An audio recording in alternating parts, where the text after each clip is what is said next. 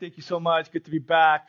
If I'm a little rusty this morning, this whole week I've been outdoors for a total of 30 minutes.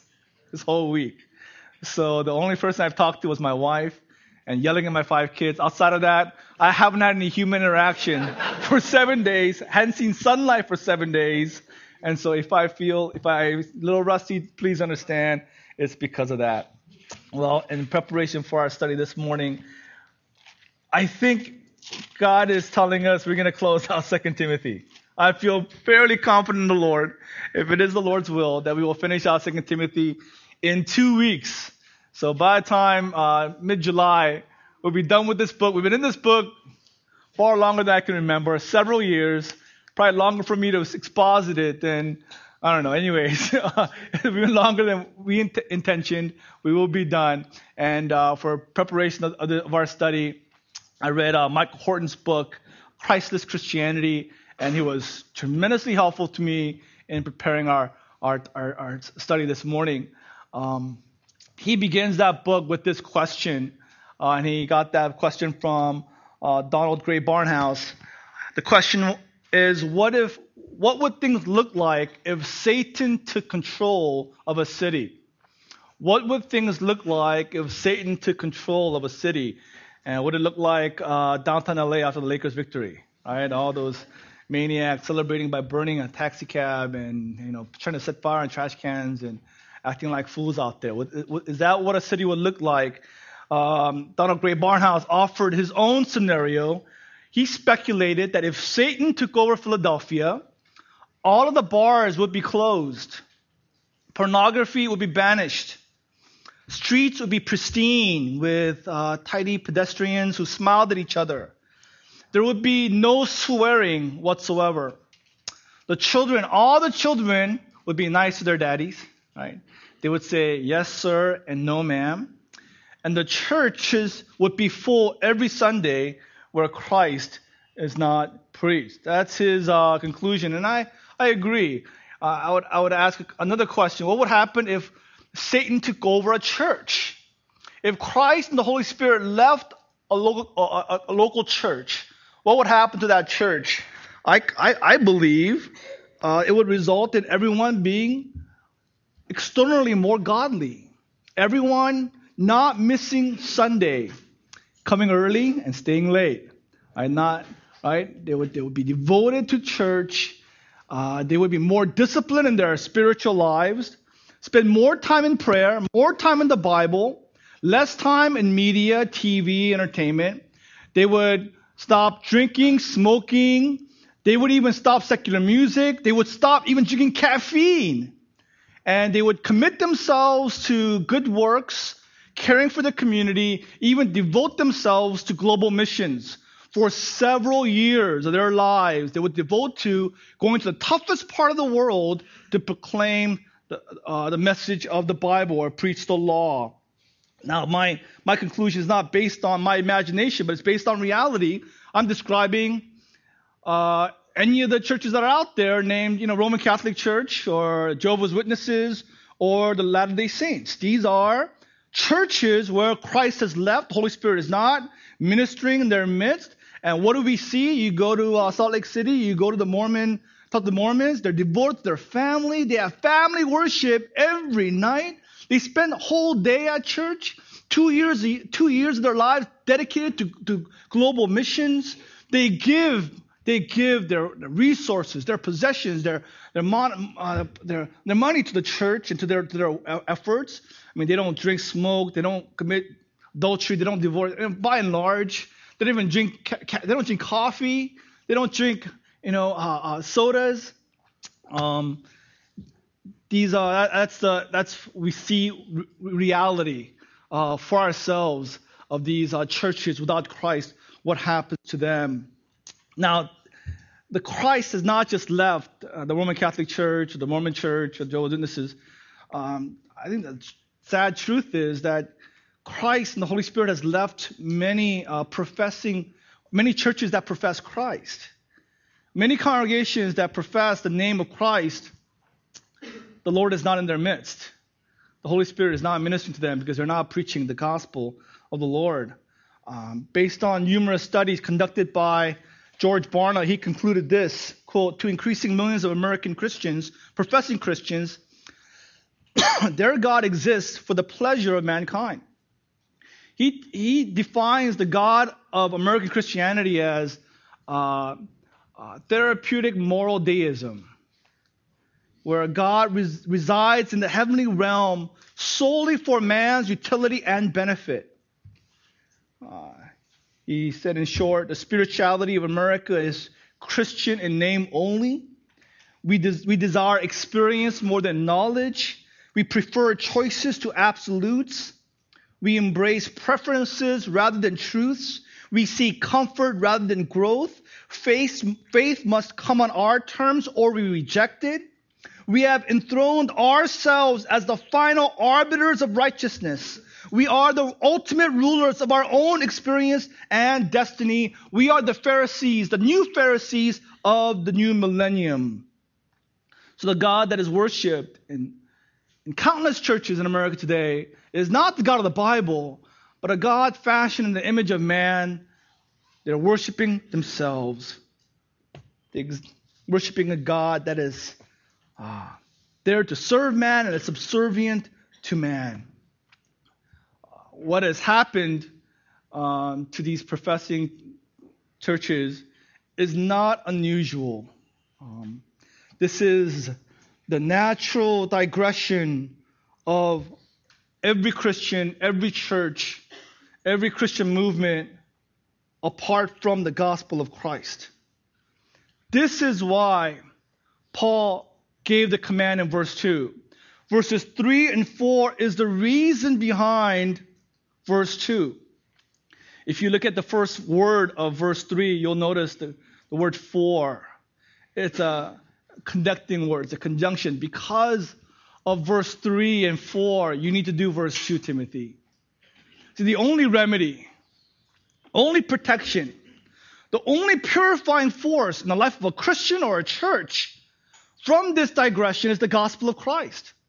We've seen this throughout church history. You study church history and you'll be shocked to find that Christians lost the gospel for hundreds of years, right, in the Dark Ages. The gospel was lost. They had all these people in Christian churches and they didn't know the gospel until Luther and Calvin discovered it by going back to the scriptures in the 15th century. Hence the Reformation, right? Revival, renewal, rebirth. Not just for them, but all these people who thought that they were Christians, who thought that they were righteous. God opened their eyes, God saved them and gave them new birth. This going astray, this digression was stopped and reversed by the gospel. We see it in church history, and this is why Paul told Timothy, preach the word. Preach the word in season and out of season. Always be prepared to proclaim the message of Christ, the testimony about our Lord, the word of truth, the saving message of justification through faith alone, by grace alone, in Christ alone, to the glory of God alone. Timothy, do not fail to constantly, continually preach the gospel. Why? Because for a time is coming and has not come when the people will not endure sound doctrine. But having itching ears, they will accumulate for themselves teachers to teach them what they want to hear. And they will stray from the truth and wander off to myths. Again, verses 3 and 4 is the reason behind verse 2. Because this is the reality. And this is proven not just by the fact that it's in the Bible, that this is the inerrant word of God. What we see here is truth. But it is proven by empirical evidence, by looking at church history, looking at recent church history, looking at Christianity today, that this is the natural pattern of things, natural way of things, that things fall apart away from Christ. Now, go to verse 3 and let's look at who are these people. It's important for us to recognize that these people are not non-Christians. These aren't people outside the church. These are people who are in the church and who profess to be Christians. They're the same people that Paul described in chapter 3 of the same epistle, verses 1 through 5. People who are professing believers, but it's all external. It's all outward. It's all a mask, right? It's all outward behavior in their hearts, right? In the privacy of their own in the inner man, they are lovers of self. Right? They love themselves. They are lovers of pleasure. They're proud. They're arrogant. They're abusive. I mean, they're incredibly self-centered. Right? They're unbelievably self-confident. They are disobedient to even their own parents. Parents that gave them life, nursed them, changed their diapers, loved them, right? The whole lives. And they are disobedient. They do not honor their parents. So they are anti-authority. Right? They're independent. They're self-willed. And these have awful character. They're heartless, unappeasable. They're slanderous. They have no self-control. They're brutal. They're not lovers of good. They're treacherous, reckless, swollen, with conceit, lovers of pleasure rather than lovers of God. But verse 5, but they appear to be godly. You can't see verses 1 through 4 in their lives. All you see is this appearance of godliness.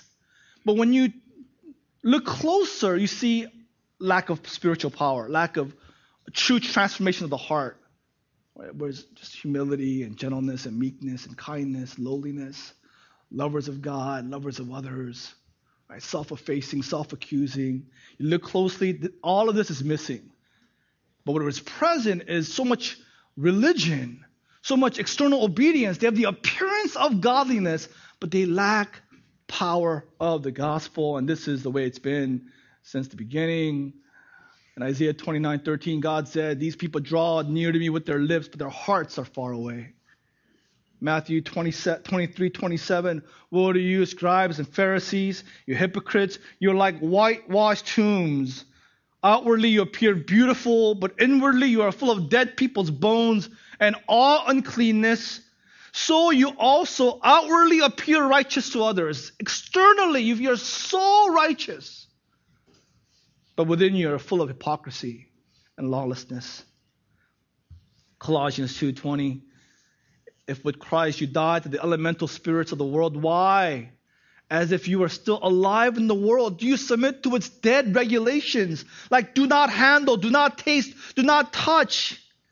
They have indeed an appearance of wisdom in promoting self-made religion. All these rules and regulations, all these laws that they live by has an appearance of wisdom, spiritual godliness. Asceticism and severity to the body, Paul said, they have no value in stopping the flesh, the indulgence of the flesh. So these are people in the church. They appear godly. They appear righteous. Inwardly, they're ravenous wolves. And they will not endure sound teaching. They can't handle. And what is sound teaching? The Greek word is, what is the Greek word here? Where is it? Hugiaino, which is where we get the word hygiene. Right? Clean, healthy, wholesome, sound doctrine. How do we differentiate sound doctrine with false doctrine? 1 Timothy 1:8-11, Paul defines it. Any doctrine that is in accordance with the gospel is sound doctrine. Any doctrine that is against the gospel is false doctrine. Just because it's in the Bible doesn't mean it's sound doctrine. It's how we use it. We could use the law to corrupt the man. I mean, like Joel Osteen concludes every sermon with, go find a biblical church. I mean, he uses scripture. He opens up the Bible and explicates portions of scripture, a lot of it erroneously, but some of it rightly, and leads people astray.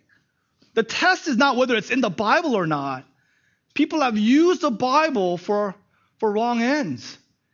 It's whether their conclusions are consistent, they're in accordance with the gospel or contrary to the gospel. And so these people, they hear doctrine that is in line with the gospel of sovereign grace, and they will not endure it. They can't tolerate it. Right? They're impatient. They can't accept it. They have this, they war against it. They rage against the gospel. And they rage against any teaching that oppose the gospel of Christ. And these are people in the church who look godly, seem righteous. They will not endure it. Instead, they will accumulate for themselves because they have itching ears. It's a metaphor for they crave to hear what they already believe.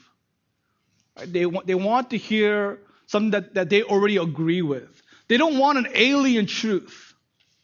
They don't want a foreign doctrine. They want a theology or doctrine that they already believe, that is resident in them, and they want someone to teach them what they already believe, that teachers will agree with them, and they will accumulate for themselves such teachers to give them what they want. This is seen throughout the scriptures. In Mount Sinai, the God that was presented to Israel, Yahweh, was so terrifying, was so horrifying, so stirred in them such shock because he was so holy and they were so sinful. They said, Aaron, give us an idol. Make us a calf.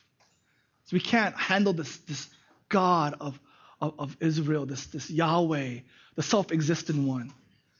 In Deuteronomy 18, God prophesied how Israelites will want a king. God will not be enough for them. They will want to be just like the nations, the neighboring nations. They would ask for a king, and God's heart was broken. And same thing in the church. Professing Christians will say, give us something, give us anything, except for the gospel, except for sound doctrine that accords with the gospel. Give us something but Jesus Christ. Now, they want something that they're passionate for. Their souls, their intestines, their guts, they yearn for it. And what is this that people long for, professing Christians? Now, this is it's important for us here to remind ourselves that this is an ancient text. We need to pull away our ethnocentric glasses, our lenses. Right? We think like the NBA championships is the most important sporting event in the world. We forget, no, compared to the World Cup, it is nothing. 10% of the world watches the NBA championships. 80% of the world is watching the World Cup. The most popular sport in the world is not even close. It's not basketball by far. It's not even soccer. It's football, right? It's not soccer. It's football. And it's not American football. It's the real football. Likewise with the scriptures. In our 21st century American Christianity, we think people are passionate, longing. What Paul is talking about is antinomianism, cheap grace, right? Easy believism. That is what Paul is warning against. But that's not the threat in first century New Testament Christianity. Those weren't the enemies of the gospel. Cheap grace, antinomianism, easy believism. That wasn't the threat. There were semblances of there here and there, but the real threat was the legalists. It wasn't the antinomians, it was the pronomians. Right? They're not a race from Star Trek. Right? It's an actual theological term. They're pro-nomos, right? They're pro-law. That was Paul's fight. Men and women who sought to be accepted by God through works of righteousness. They wanted God's approval through their obedience to God's word. In Philippians 3:2-4, he called them dogs. They called them evildoers. Those who mutilate the flesh. They think they have confidence in the flesh. I have confidence and I have more. And all my accomplishments in the flesh, all my religious deeds are like rubbish. They're dung, they're excrement compared to knowing Christ. And for these men to cherish and uphold dung, they are dogs, they're evildoers. In Galatians 1:6-9, he called these men anathema. They are preaching it's not many false teaching. They're not getting the details wrong. They're not making a small error. They are accursed by God. Right? They are enemies of God. They're under God's judgment and condemnation because they're preaching a completely heteros gospel, a different gospel that is not gospel at all. So much so, later on in the book in Galatians 5, he talks about them. He says, I wish those who unsettle you would emasculate themselves. They're trying to find approval before God through works of the law. I hope they would emasculate themselves and be done with it and realize there is no benefit before a righteous God when sinful men try to obey and find righteousness through obedience. Now, why are people so passionate for the law? Why for rules and regulations? Because the arc of mankind curves towards wanting to contribute to our standing before God. That is the bent of our hearts. All of us have a little bit of Brian Scalabrine inside of us, right? Who is Brian Scalabrine? He's a Boston Celtic in 2008. He didn't play a single minute of the final series when they beat the Lakers. And yet after the game, he was in street clothes the whole series. Didn't play a single minute. After the final game they won, he went to the locker room, changed into his uniform, and went to the press conference. And was answering questions about the series. And they're like, you didn't play at all. But he said, I was still a part of the team. I'm in my uniform. Ask me questions. Right? We all have, remember that, Brian Scalabrine and all of us, where we want to contribute. We want some glory. We want to boast. We want to do something. And no one's so crazy except for those like a few lunatics out there where they'll say, 100% I save myself. No one says that. Arminians don't say that. Pelagianists don't say that. Semi-Pelagianists don't say that. No one is so like just, grotesquely proud that they would want 100% of the glory. But we want 40%, 20%, 10%, 1%, 0.1%. We want some partial credit for our salvation or our sanctification. And if it's 0.1%, it might as well be 100% because it is the same. You nullify the grace of God. Right? Every man has pride, and we yearn for some standing before God. And also we want control. We want to be our own Lord and own Savior. Right? We want to control our obedience. We want a list. And we want to check off our list. So we feel good if we obey and feel bad if we disobey. At the end, though, we're still in control. We'd rather have that than have Christ be in control. Now, you might agree, yes, James, in Paul's day, that's right. I agree with you.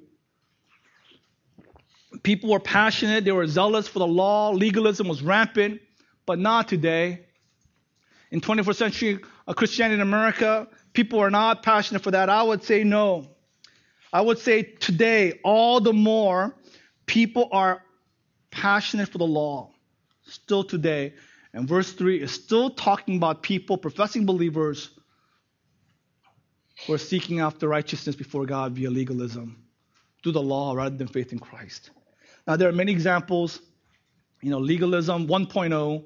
Many examples of that today in our world. Roman Catholics, Jehovah's Witnesses, Mormons, right? Reverend Moon, on and on and on. That's legalism 1.0, right? That's like Windows 95. But legalism is very smart, very crafty. They've updated, right? They have a new and improved legalism 2.0, and that's legalism light. Legalism with a smile, right? It is the friendlier, gentler, kinder, funnier legalism, right? And Paul knew their tactic. Romans 16, 17, and 18, he talked about these men who cause divisions, create obstacles, contrary to the doctrine that you've been taught. They do not serve our Lord, but their own appetites. And by smooth talk and flattery, they deceive the hearts of the naive. So they use flattery. They use smooth communication. Right? They're both legalism, but one's the updated, the new one, the neo-legalism. The old is the old legalism. So three contrasts. The old legalism was all about hellfire and brimstone. Right? Obey God, or God will judge you. God will condemn you. God will banish you. Do not sin, or God will punish you. So focusing on sins of commission. And so out of fear, motivate people to obey God. New legalism is much more positive. It's obey God to receive blessing. There is little or no mention of hell or sin or repentance or God's holiness. There's very little mention of sin of commission, but a lot of mention of sin of omission. Not loving others, not loving yourself, not caring for the world, right? Not being salt and light, not being a part of justice and truth. This new legalist, they do not call people to obedience out of hellfire and brimstone. No, they call people to obedience so that they might be blessed by God, so they might find favor with God. So their message is, do this list of things so that you might fill in the blank. Have joy. You might have peace. Do these things and you'll be successful. Do these things and you have health, wealth, and prosperity in your life. Right? Just follow this formula and you'll find your purpose. You won't be mired in mediocrity. You will fulfill your destiny. You will be a better you. Right? It's different sides of the same coin. All legalism use hellfire and brimstone to control and manipulate people to obedience. But that doesn't work in a postmodern secular society. So legalists just updated their version to fit the culture of today. And so people are selfish. They're self-centered. They want a positive message. So instead of being judged for disobedience, they highlight blessings for obedience. Right? Through obedience, you can be blessed. The old legalism was a little more theocentric. It was a little more transcendent. It was more God-centered.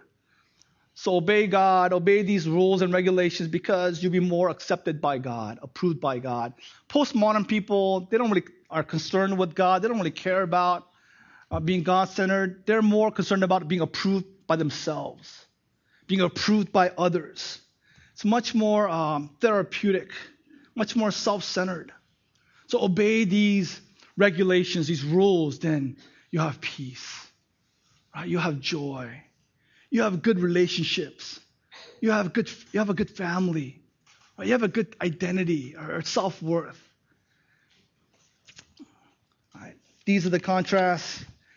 And I would say this is rampant in American Christianity today. Rampant in churches. The clearest example I can give, you might say, I'm not convinced, James. Right? Legalism is alive and well in America. The clearest example I can give is he is the most popular pastor in America today. Right? He is writer of the best-selling books. The Sunday worship service, their attendance is 43,000 and plus.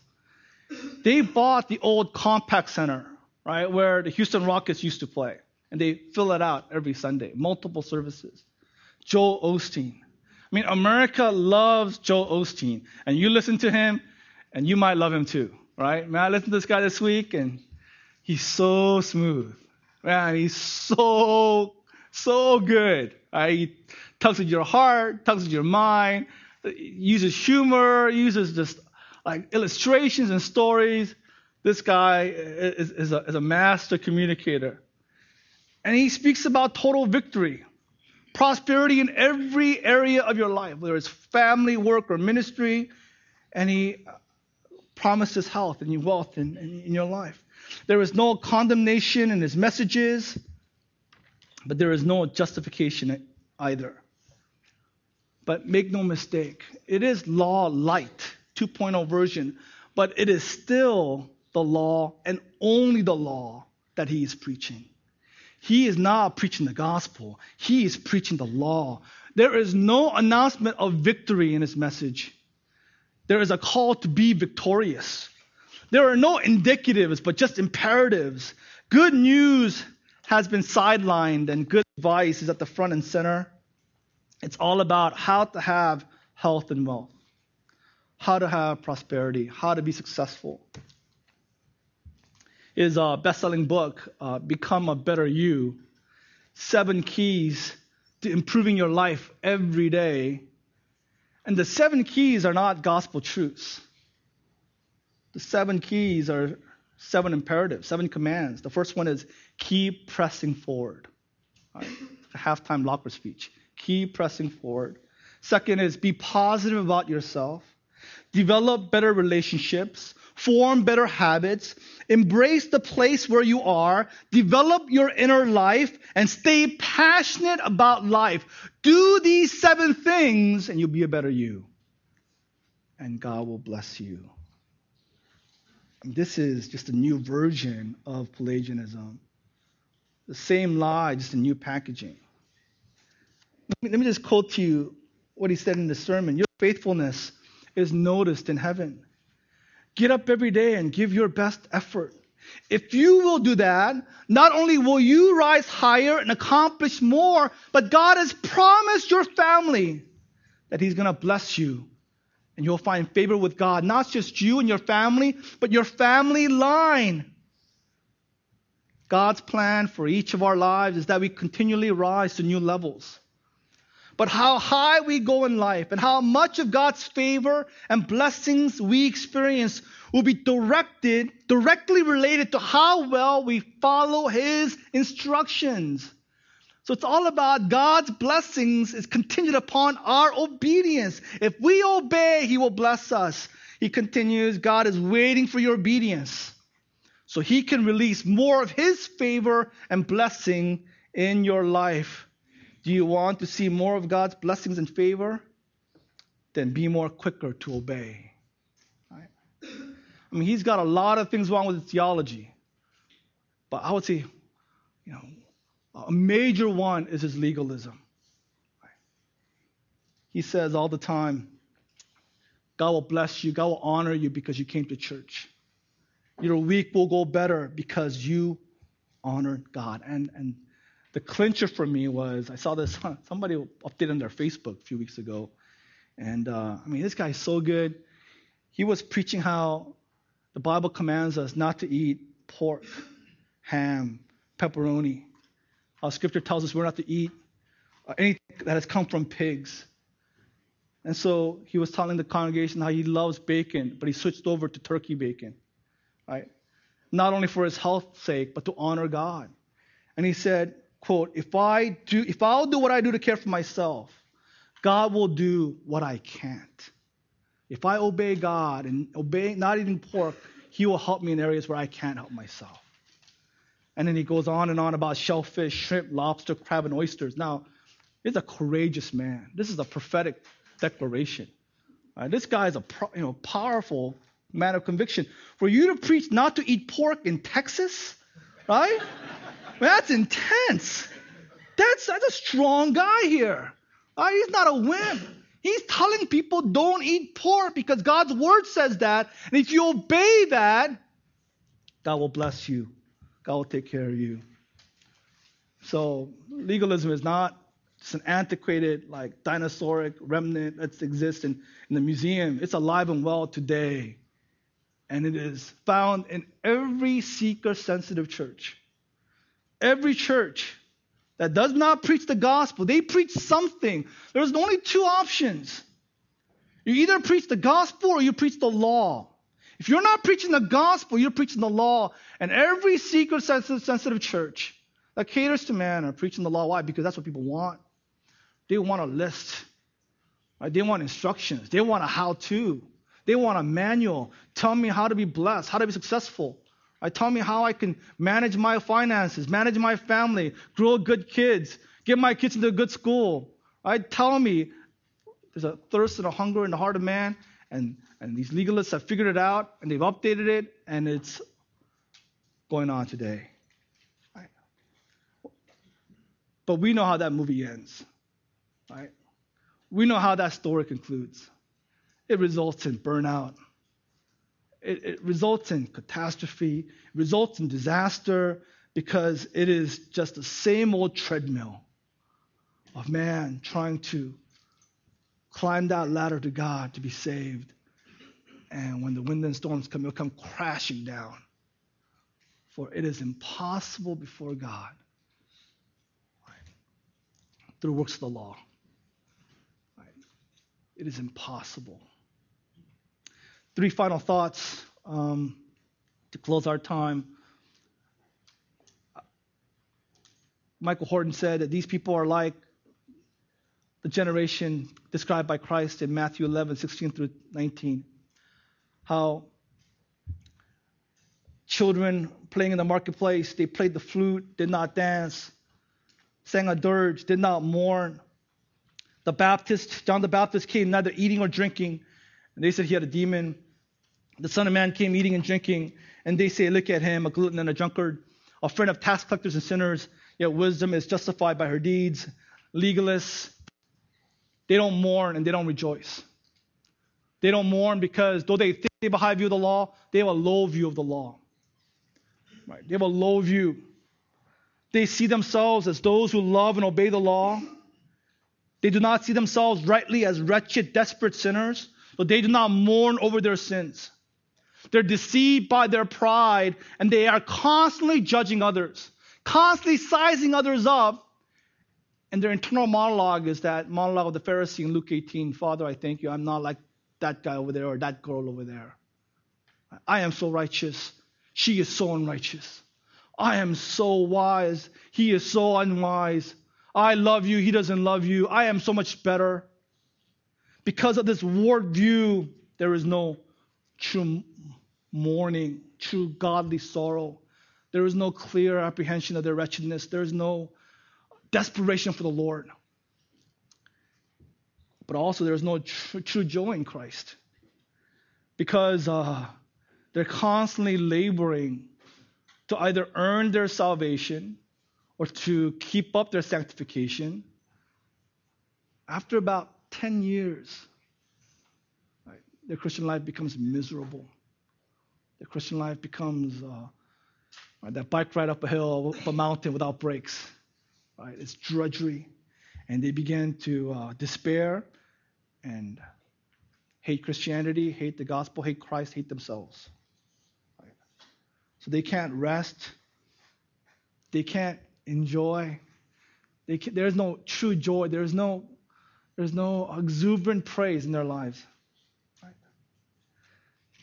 Contrary gospel Christians, we know sorrow. We mourn.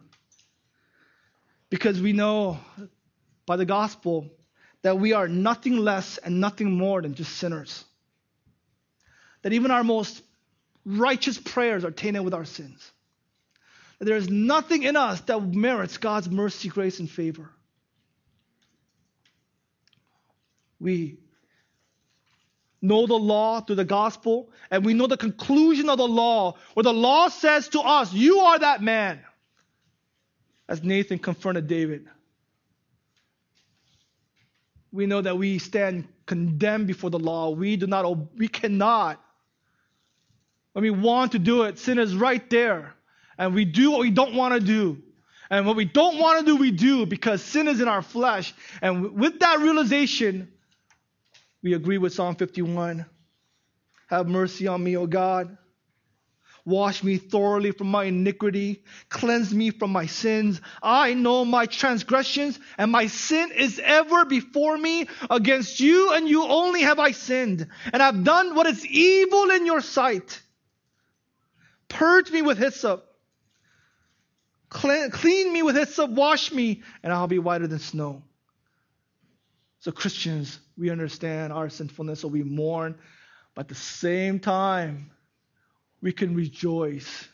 There is this inexpressible joy that is resident in the heart of gospel Christians because Christ has come and He has delivered us from sin. He has rescued us. He has saved us.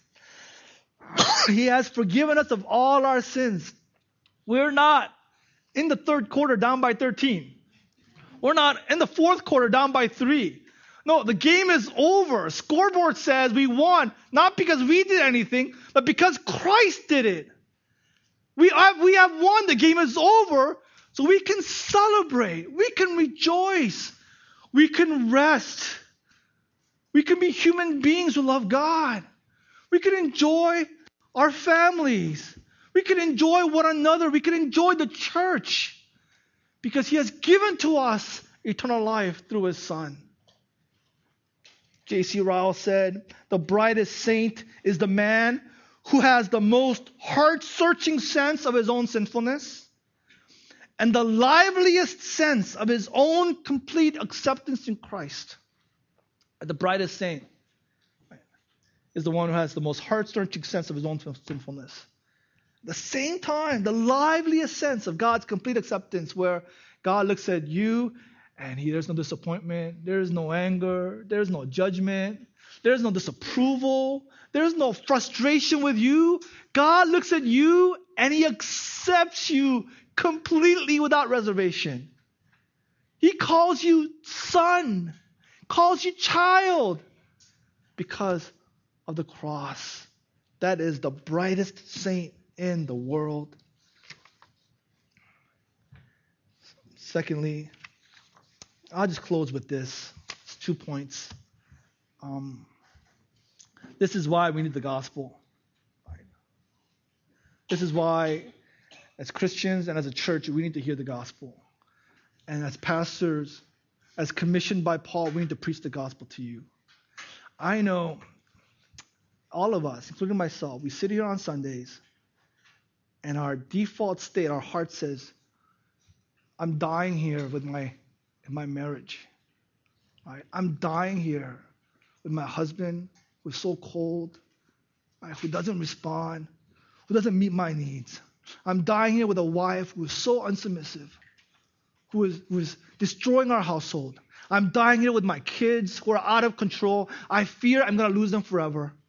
I can't sleep at night because of my finances, because of my job, because of situation with unforgiveness in our family, because of the wrongs that have been done to me. I am dying here.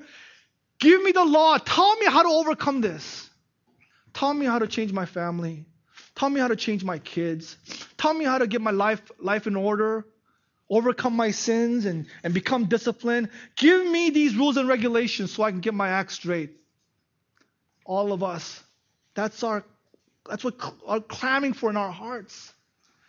This is what we want, but God says that is not what you need.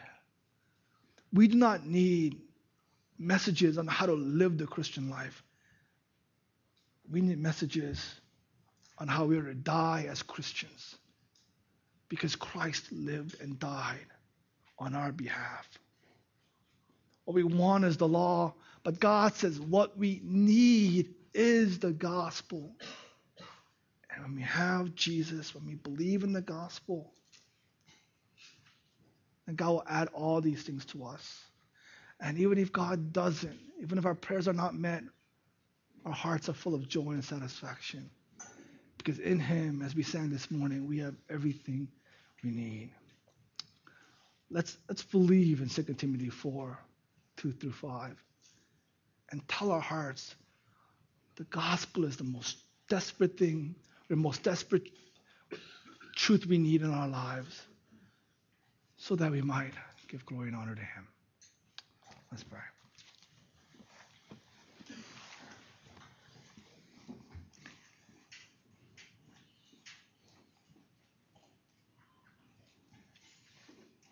Lord, we confess so often, far too often, we want your truth for our lives. We want to use you. We want to use your scriptures to fulfill our desires. But Lord, you tell us what is most needful is for us to see how wicked and evil and sinful we are, and to be convinced of that, be convinced of that judgment, so that we would run to Jesus Christ and believe and hope in him alone.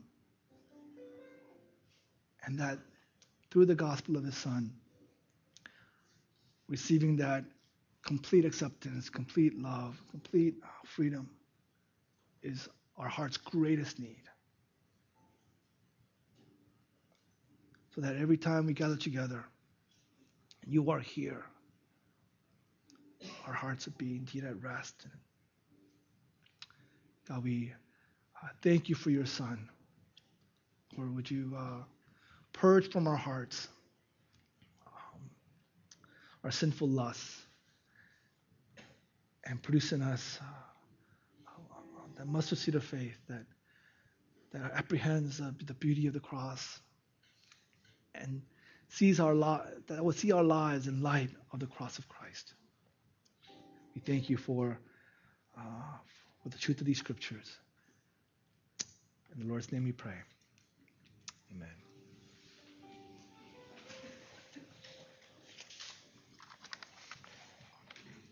Well, let's stand together.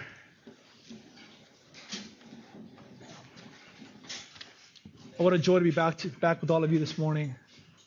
May we continue to have the word of Christ dwell in us richly and encourage one another with God's favor and blessing. God, we thank you again. We go in peace, for you have met us this day.